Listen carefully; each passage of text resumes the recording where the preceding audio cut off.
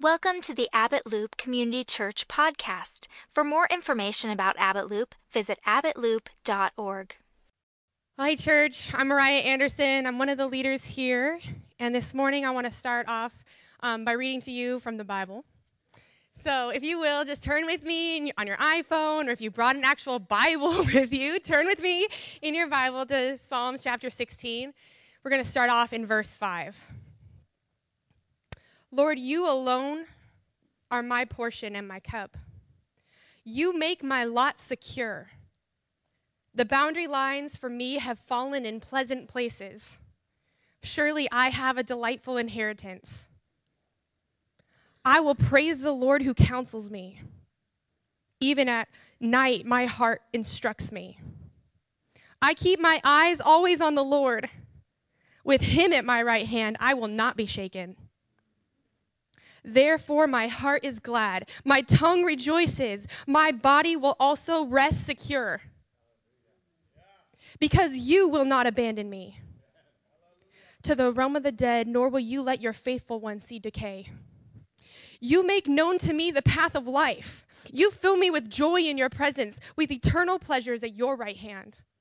Let's pray this morning, church. God, I thank you for your leadership. Jesus, I thank you for your leadership in my life. I thank you for your leadership over this church.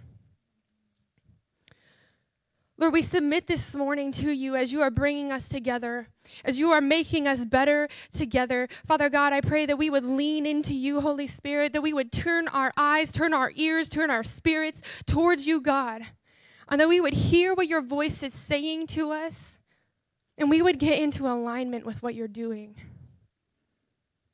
We praise you in Jesus' name.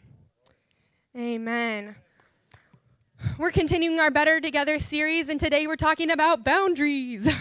We're talking about boundaries and how boundaries are a life-giving system from God to produce life inside of us, to help us have successful relationships with each other, and to sustain longevity in all that we do, in giving and serving and loving.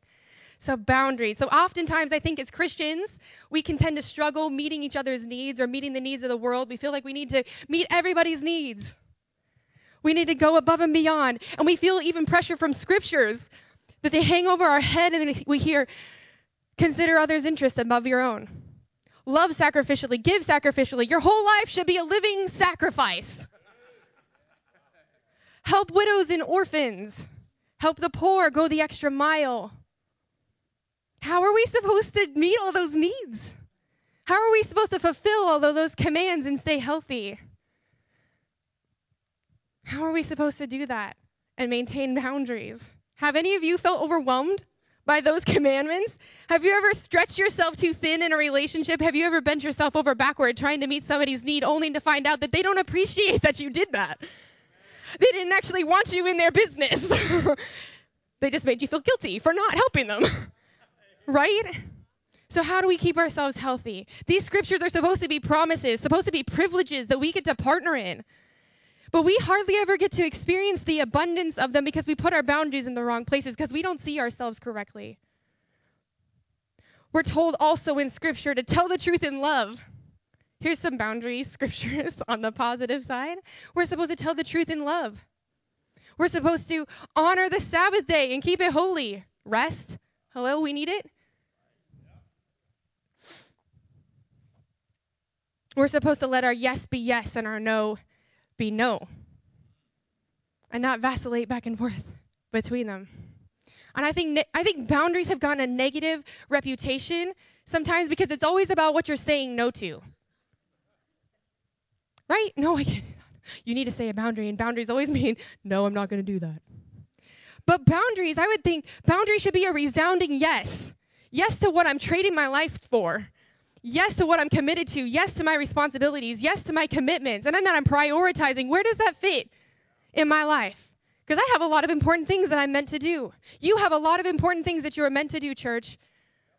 You have a resounding yes, a reason for setting boundaries. And Jesus told us that his yoke is supposed to be easy and his burden is supposed to be light. So if we're overcommitting ourselves to stuff and we're giving and giving and giving away, and we're not feeling the abundance of partnering with these promises that Scripture says, then we're doing it wrong. We're seeing ourselves wrong. We're giving a part of ourselves away, our inheritance, that we don't even know that we have away before we've even embraced what we've been given. We got to see ourselves right, because boundaries are a positive, life-giving system meant for us to protect our peace. Our peace and our freedom. I like to be free. I don't like to be controlled. I like freedom, and the kingdom of God is all about freedom. It's all about peace. So boundaries should help maintain our peace, maintain our health, maintain our self-care. So what do boundaries give us in our communities and in our relationships? I made us a short little list. Boundaries are meant to build a foundation of honor in our relationships, where I say, I respect me and I respect you. Boundaries are supposed to allow us to flourish as our best selves in community and relationship. I get to be my true self. I get to let my hair down, and you accept me as I am, if I'm not stepping on your toes. It gives us peace and power as individuals. It allows us to operate safely together. Boundaries keep us from burnout. Boundaries make us dependable and trustworthy. They produce true intimacy. Boundaries make love genuine. I want you to chew on that. Boundaries make love genuine. If I willingly give away what I have to give, rather than feel like I'm obligated to give you something, my love for you is genuine, and I don't resent what I give to you. Boundaries protect my inner person and help me sustain longevity in my relationships and in my ministries and my responsibilities. Boundaries make it possible for us to believe that we can truly be better together. But we put up boundaries for all different kinds of reasons. We put up boundaries because we're scared. We put up boundaries because we don't want to go there. We put up boundaries because we're hurt and offended. And this is what I think happens. I think we hold our feelings in for too long. We let things build up. We hold back our opinion, we hold back our preferences, we hold back our truth, and then we begin to feel used. We begin to feel unheard, silenced, taken advantage of. And then when we can no longer take it, if we get, or this brave, usually if we just do that, and then we start screening phone calls. I mean, really. It's the really bold people who are like, we're going to have a talk. I want to set up an appointment with you, you know? And then we have the big talk, the boundary talk. We're going to define this relationship. And then we say things like, you crossed the line. I need to set up a boundary with you. And what we really are saying is, I need to limit the amount of access that you have to me and the amount of intimacy I'm willing to experience with you. We start to put up walls to keep ourselves safe. We start to tell people where they belong and where we belong. We say, you stay back. But boundaries shouldn't be walls. Boundaries should be more like lines. Lines that are easily adjusted, movable. I like to think of boundaries like lines, a line of separation between two distinct things. A line defining an area of limitation. A line is not threatening. A line does not invoke fear of punishment. It's not scary or intimidating. A line can be moved, if needed, by season or change or discovery. A line still allows me to be seen. It allows you to be seen. It allows me to see you. A wall, on the other hand, it's set in the ground. It's permanent. It's going to take lots of work to make the wall come tumbling down, right? A wall is threatening. It's scary. It's about defense and protection. A wall is something that you can hide behind. Hello? We like to hide behind walls. When we don't want to be seen, when things get too close to home, when things start pressing up against our childhood experiences, we're like, wall.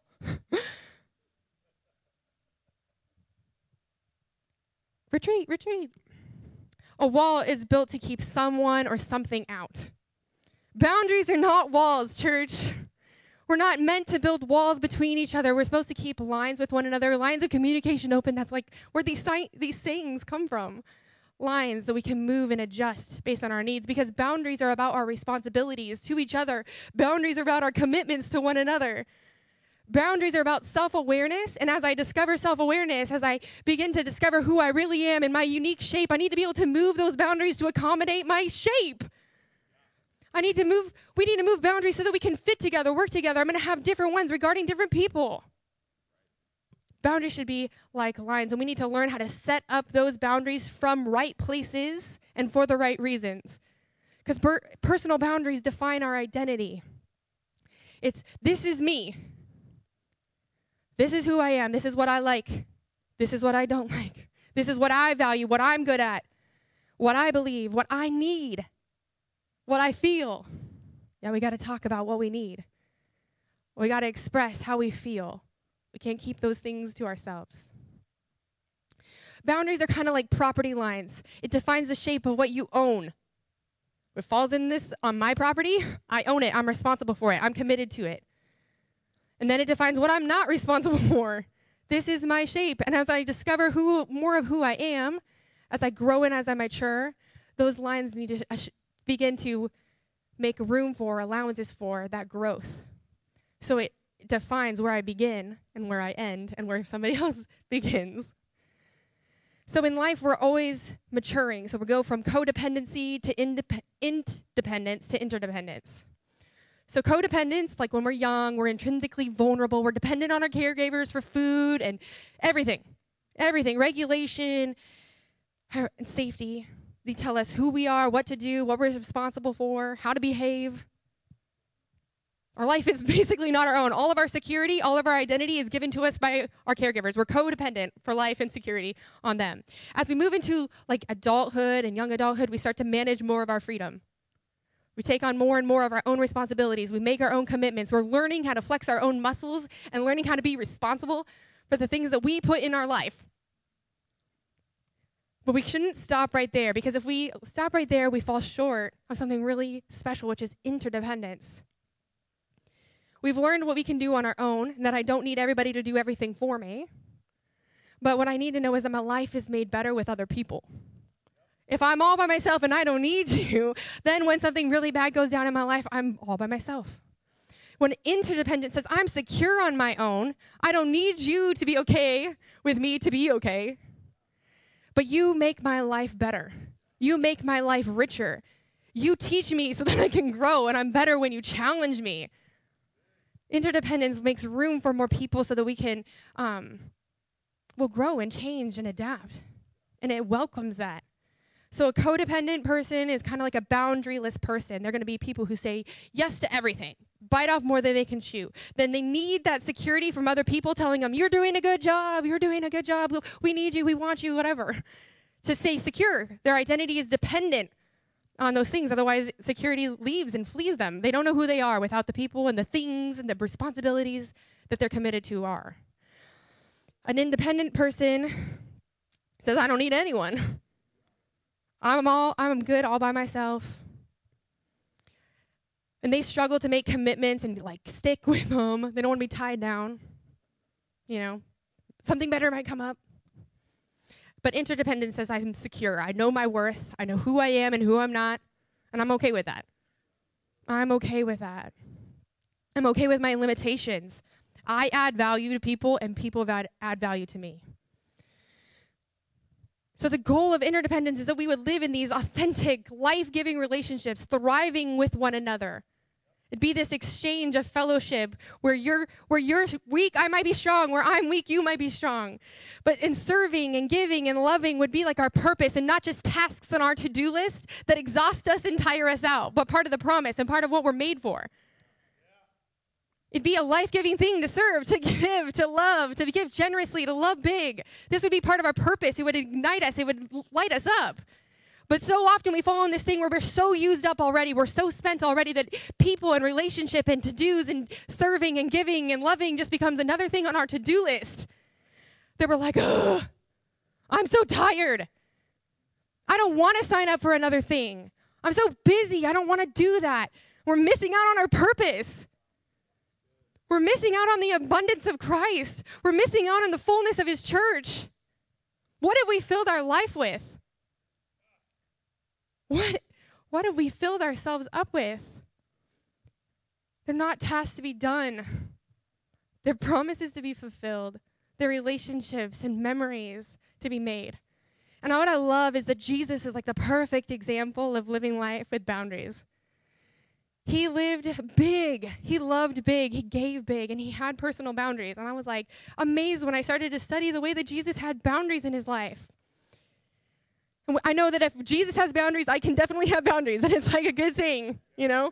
So Jesus didn't live on the defensive, overextending himself, giving more and more and more until he was tired, and then finally being like, oh, I need a break. How many of you have heard that, especially in church? I'm just so tired, I need to take a break. I just need to unplug from everything. And I'm not saying that we don't ever have rhythms like this. What I'm saying is that this is not a pattern that we get into. That we set a new rhythm where it's like we are so filled up already that we have plenty to give from. We don't see this in Jesus' life where he just gives till he's so exhausted that he's ready to cut everyone out. So Jesus had personal needs that he put a priority on and above other people sometimes. And he did that without feeling guilty. He accepted his own personal limitations. I don't know about you, but I don't like to even think that I have limitations sometimes. I like to think that I'm capable of doing like everything. I want to be able to do it all. It's hard for me when I come up against something that I struggle with. But Jesus accepted his limitations like in a relaxed way. It wasn't a judgment against him. He was like, I have limitations. I need to eat. I need to sleep. I need to take care of myself. I like this. I don't like that. He knew who he was, and he was okay with it. And in his humanity, Jesus had limitations, just like we do. Jesus didn't overextend himself and try to do 26 hours of activity in the 24-hour day period that he had. He didn't bend over backwards to meet people's needs. He met them as he went on his way. Jesus even said, I do nothing without the Father. I only do what the Father tells me to do, or what the Father is doing. Jesus was comfortable with being by himself. He enjoyed silence and solitude. How many people are like, do we know, who just can't even be alone with themselves? They're uncomfortable.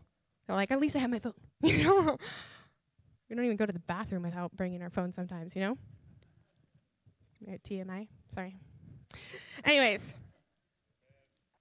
Jesus made times to be refreshed by the Father. So he knew the times when he needed to be with just daddy. And he was okay with saying, hey, I'm going to be spending time with my dad. Like, leave me alone, you know?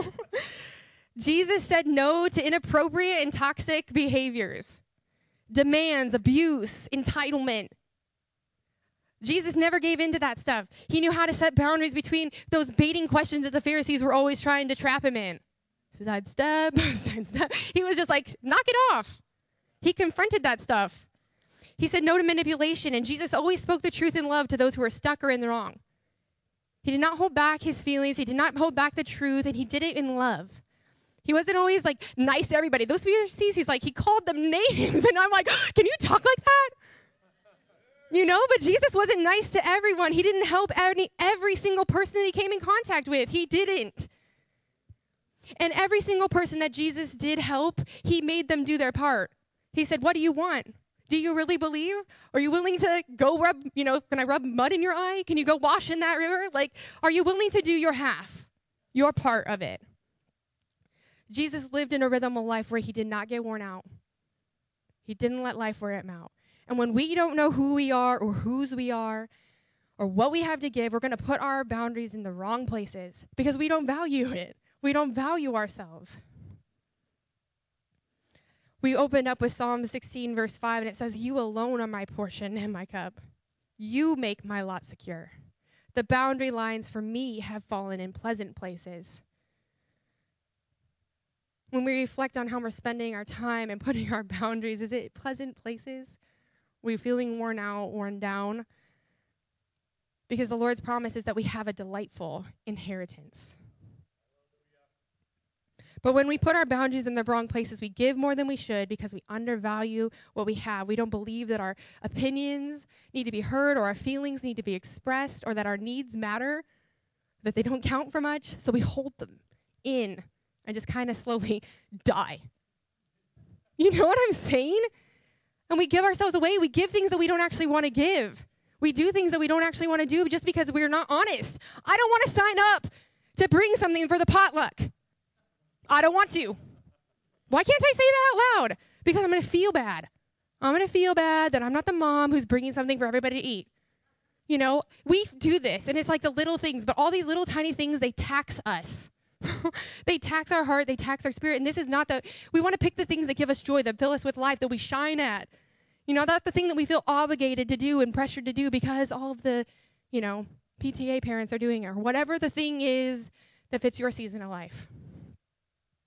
Because then we're going to have problems with anger and resentment, stress and burnout. This is why we just, you know, the turnover in volunteering for things is so high. We start to struggle with anxiety and depression, and we're not going to be cheerful givers. But that verse that we started with, it said our promise is that we're not going to be shaken, that we're going to maintain our peace, that our bodies are going to rest secure, that our tongue is going to rejoice, that we don't have to be like, oh, I signed up to do this thing, now I have to go, you know.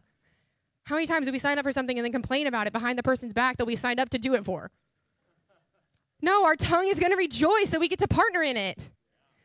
We're going to do so willingly and with cheerfully because we know what our value is and who we are and what we're not and what we like and what we don't like. So we start to put our boundaries in pleasant places so we can rest at peace and we can have freedom about the way we spend our time and about the commitments we sign up for, the responsibilities that we put on our plate, and then we can own them because they're part of our property.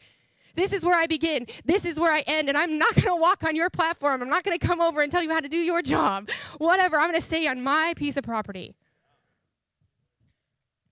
But if we don't know our property line, we're going to end up in these places. We're going to end up so disappointed and exhausted, trying to help everyone, trying to be valuable to everyone, trying to be important to everyone, trying to serve everyone, trying to help everybody in the whole church move, trying to help everybody who just had a baby, you know, take care of the meal train or whatever.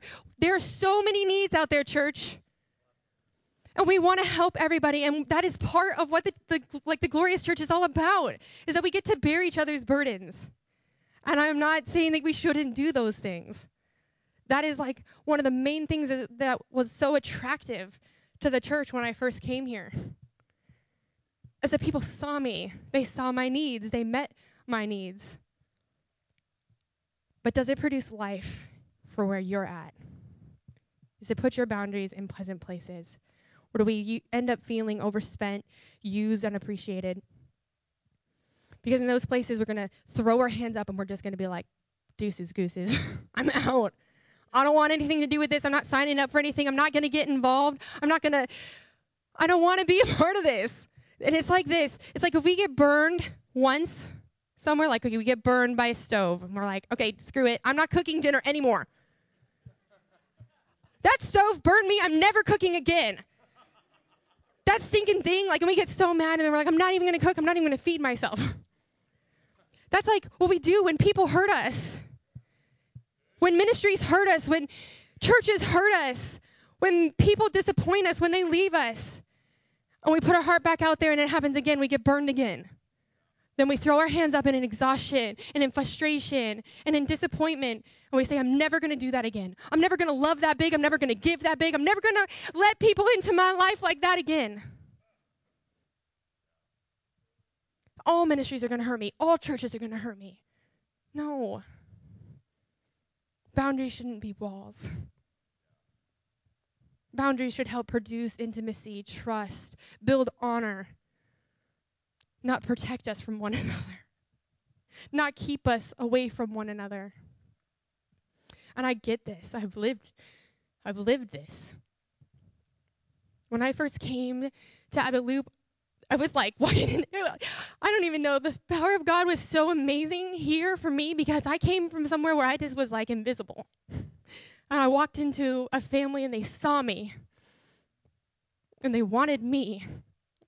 And they met my needs, and I felt like, it was like Disneyland. I feel like a little like orphan kid who walked in here and then received love for the first time. Had friends who,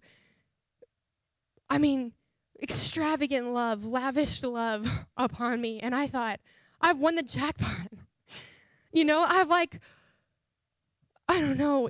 was beautiful. And I have experienced the most intimate friendships here and the best connections here. And I believe that I have tasted and I've experienced the best of better together. Like, I know that it's a real thing, and then it can be experienced in the church like nowhere else that the world has to offer. I've sat around in places with people who have nothing to offer, trying to feel a hole in my heart, and it does not get filled like being a part of this place, like being a part of this family. And it's not just the people that's here. It's what God does through the people here. And this is the thing. I lived in a season where I had the most outrageous, loving group of friends that I thought would never betray me, never leave me, never turn their back, never take away their acceptance until they do. And I learned that people can take their love away. And while I had like the highest highs in my life here, I've had my lowest lows here at church. When you disappoint, when you can't fulfill people's needs, when you don't meet their expectations, when you can't, there's not enough of you to go around. And they leave. And they take their encouragement, and they take their presence with them.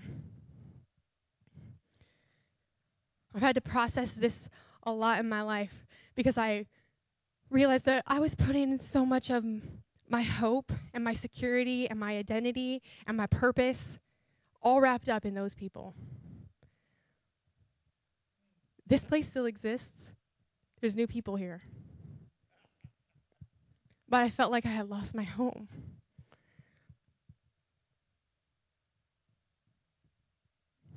Jesus didn't turn his back on me.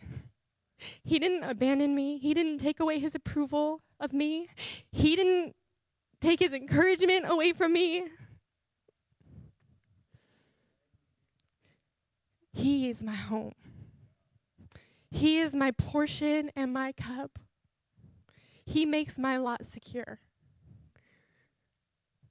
And I realized that I was like an orphan when he found me.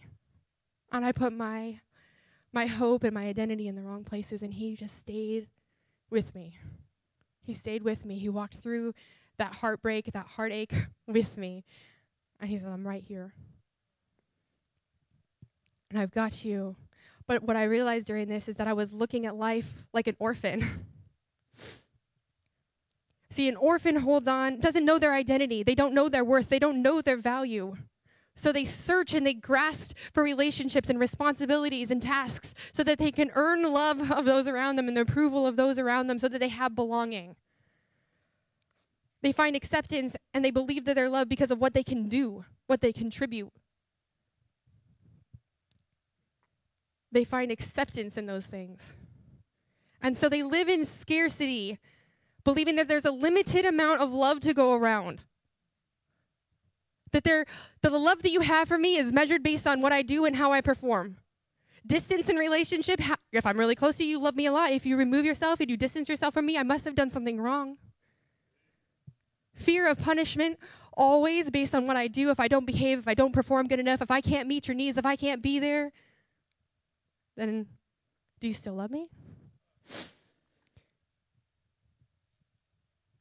See, for an orphan, they constantly live in a fear of loss of relationship and love, and they don't believe that they're truly accepted or that they truly belong.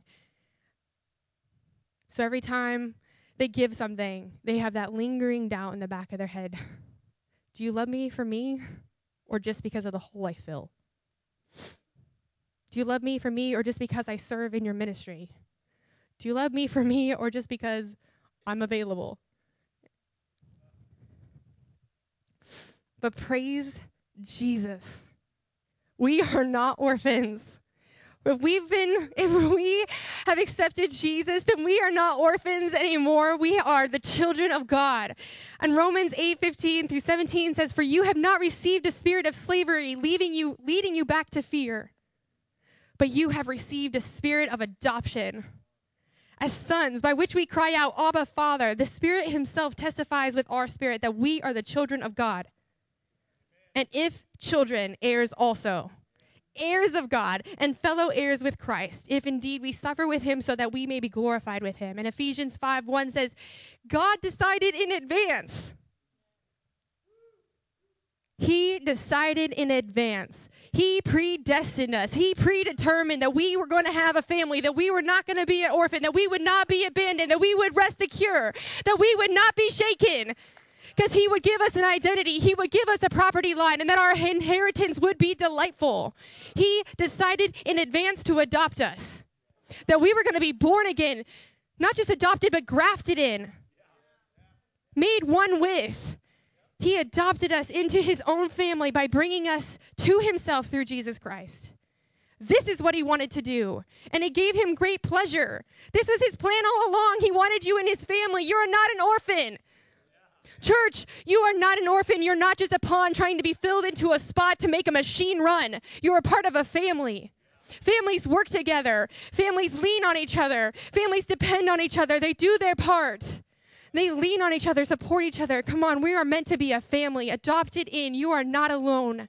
You have a great inheritance. The boundary lines for you have fallen in pleasant places.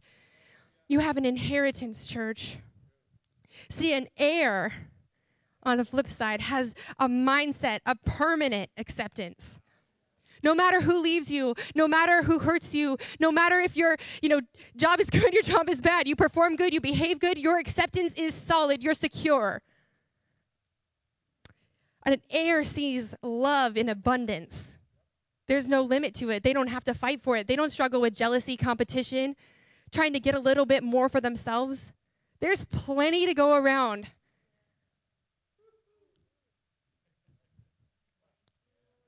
They are secure in their identity and their worth. Resources are not limited. There's no scarcity in even our resources. Our worth is based on blood, not behavior. We can see feedback then not as a judgment of who we are, but as a loving critique so we can become more like Christ. I don't know about you, but when anybody used to challenge me when I felt like an orphan, I would feel like, oh my gosh, my whole foundation of who I am is coming unraveled. I'm not good enough to be with you anymore. Like, what? I'm not worthy. Now when I hear criticism, I'm like, bring it on. How can I get better? I want to grow. Tell me more. What else? Because I want to be like Jesus. It's not a threat. It's not an accusation against me anymore. It's an opportunity to grow and become like him and to have a closer relationship with the person who's telling me, because I believe I'm loved. I don't live in fear anymore that you're going to leave me, that you're going to disapprove of me. But we sometimes vacillate. We go back and forth. I'm not saying it's permanent, like always in our mind that we constantly live like this, but we know the truth. And we remind ourselves of the truth. And then we say, am I acting like an orphan? Am I acting like an heir? Am I putting my boundaries in the right places like an heir would? Or am I behaving like an orphan and giving more away of myself than I should? You see, the revelation that I'm having, at 32 years old right now, after being in ministry since I was 18, is that if I don't know who I am, if I don't know whose I am, if I see myself like an orphan, I'm going to put my boundaries in the wrong places. I'm going to give people things that they have no business getting, and I have no business giving. We won't know that we're worth protecting, worth staying for, until we know the love of God for us, until we truly are convinced that we have been given an inheritance, that we are crowned like royalty, that he has lifted us up and seated us next to Jesus himself. It's incredible. It's an honor. It's a reality. It's who we are. So church, who are you living like? Are you living like an heir? Are you living like an orphan? Who's leading you? Is it love or is it fear? Fear will sound like an orphan. See, orphans build up walls to keep people out. They have to protect themselves. Orphans, the stories that go on in an orphan's head is that they don't really love me. I don't belong. But an heir says there's always more than enough. There's plenty, and God will meet my needs.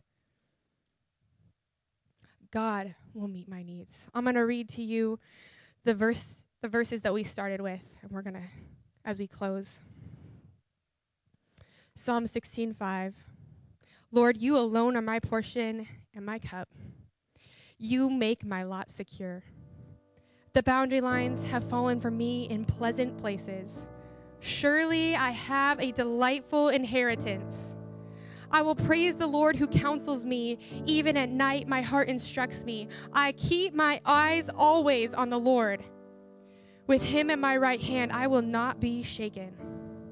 Therefore, my heart is glad and my tongue rejoices. My body will also rest secure. Because you will not abandon me to the realm of the dead, nor will you let your faithful one see decay. You make known to me the path of life. You will fill me with joy in your presence, with eternal pleasures at your right hand. Church, will you respond with me? With every head bowed and every eye closed, I would know that there's people here who feel like orphans. You have not accepted Jesus as your Lord and Savior. You haven't been grafted into the family. And if that's you this morning, I want you to simply put your hand in the air and I will pray with you that you would be adopted into his family this morning. Is there anyone in this room who doesn't have a home in eternity, who doesn't believe that Jesus is their Lord? Anyone? All right, we're just going to pray just in case you're afraid. Just pray this prayer with me. Jesus, thank you for paying the price and making a way so that I could come home to you, so that you can be my portion and my cup. Holy Spirit, transform me from the inside out. In Jesus' name, amen. We're going to respond to the Lord. If you've been living like an orphan, if you've been letting fear rule your life, then come forward this morning and receive encouragement, receive breakthrough. Jesus, I thank you for your church. I thank you that you are leading us and making us new. I thank you, God, that you are transforming us from the inside out to not operate like orphans any longer, but that we would walk in our true identities, that we would put our boundaries in the right places, that we would be responsible for the things that you have given us and entrusted to us, and that our boundaries would be a reminder of the yes that we're saying to you. In Jesus' name I pray. Amen. Thanks for listening. If you enjoyed this message, please connect with us at abbottloop.org and like us on Facebook. We hope to see you soon.